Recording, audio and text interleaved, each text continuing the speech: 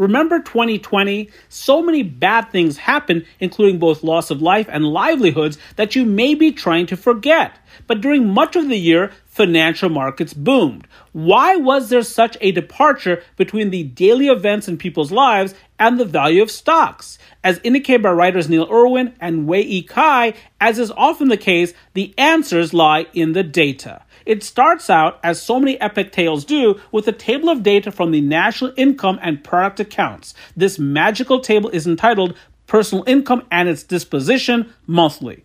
This report monitors how Americans are earning and spending, two activities that coronavirus dramatically altered last year. By combining numbers from March through November and comparing them with the same period in 2019, one can observe the pandemic's differential impacts. Because many higher wage workers kept their jobs and because much federal stimulus was pumped into the economy, when all tallied up, Americans' cumulative after-tax personal income was $1 trillion higher from March to November of 2020 than in 2019, an increase greater than 8%. With aggregate personal income up and spending down amid economic lockdowns, more money was available to be invested in the stock market, helping push asset prices higher.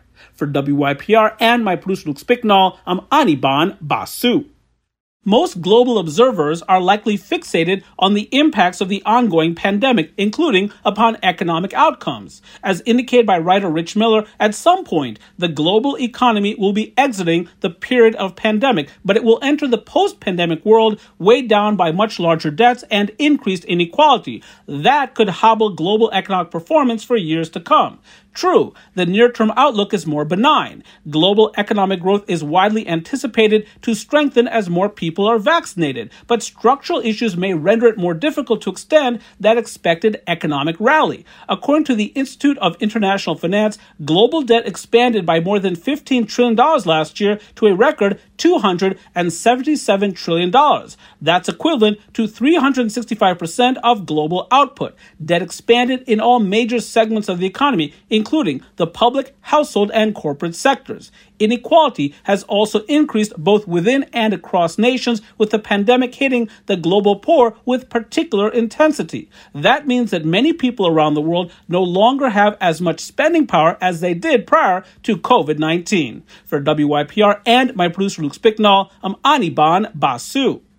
As indicated by writer Neil Boudet, the U.S. auto industry sputtered through its weakest year in nearly a decade in 2020. The pandemic kept many buyers away from dealerships and forced a number of companies to shut down factories for 2 months last spring. As indicated by the New York Times, automakers are banking on a rebound in 2021. They collectively foresee strong growth during the second half of this year as they unveil a parade of new sport utility vehicles, pickup trucks, and electric cars. Like many industries, the U.S. auto industry is resting many of its hopes on broad-based vaccinations and a complete reopening of the economy. Automakers estimate that the industry sold 14.5 million cars and light trucks last year. That translates into a 15% decline from 2019 and the lowest level since 2012, when the industry was still recovering from the 2008-2009 global financial crisis. There is already evidence of rebounding activity. General Motors recently indicated that while its vehicle sales in America declined 12% in 2020, they were up 5% during the fourth quarter from a year earlier. Tesla was a noteworthy exception in 2020. Its global sales were up 36% last year from the year prior. For WYPR and my producer Luke Spicknall, I'm Anirban Basu. As many know, the COVID-19 pandemic has been brutal on domestic airlines, and significant relief isn't anticipated until the second half of 2021. According to analyst estimates supplied by FactSet, airlines based in the U.S. suffered net losses topping $35 billion last year. That includes what is anticipated to be Southwest Airlines' first annual profit loss in more than 4 decades. As indicated by CNBC, the pandemic ended a decade of profits for the industry, a span during which the industry hired tens of thousands of workers, purchased new airplanes, and expanded their networks. The industry's trials and tribulations were reflected in stock prices. The share price of American Airlines fell 45% in 2020. Delta Airlines stock price slipped 31%, while United Airlines fell 51%, and Southwest shed 14%.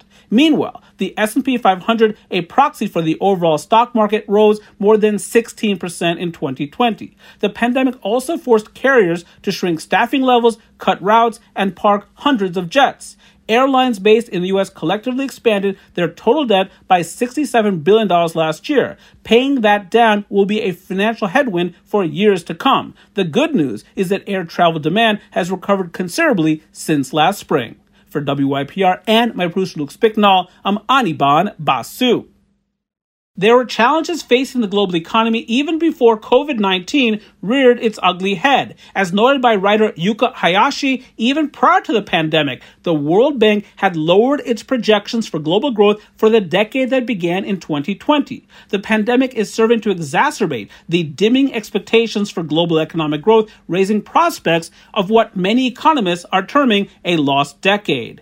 In its semi-annual Global Economic Prospects report, the World Bank attributes its long-term downgrade of the worldwide economy to lower trade and investment caused by the pandemic. Disruptions in education are also expected to compromise gains in labor productivity. According to bank officials, quote, "If history is any guide, unless there is substantial reform, we think the global economy is headed for a decade of disappointing growth," close quote.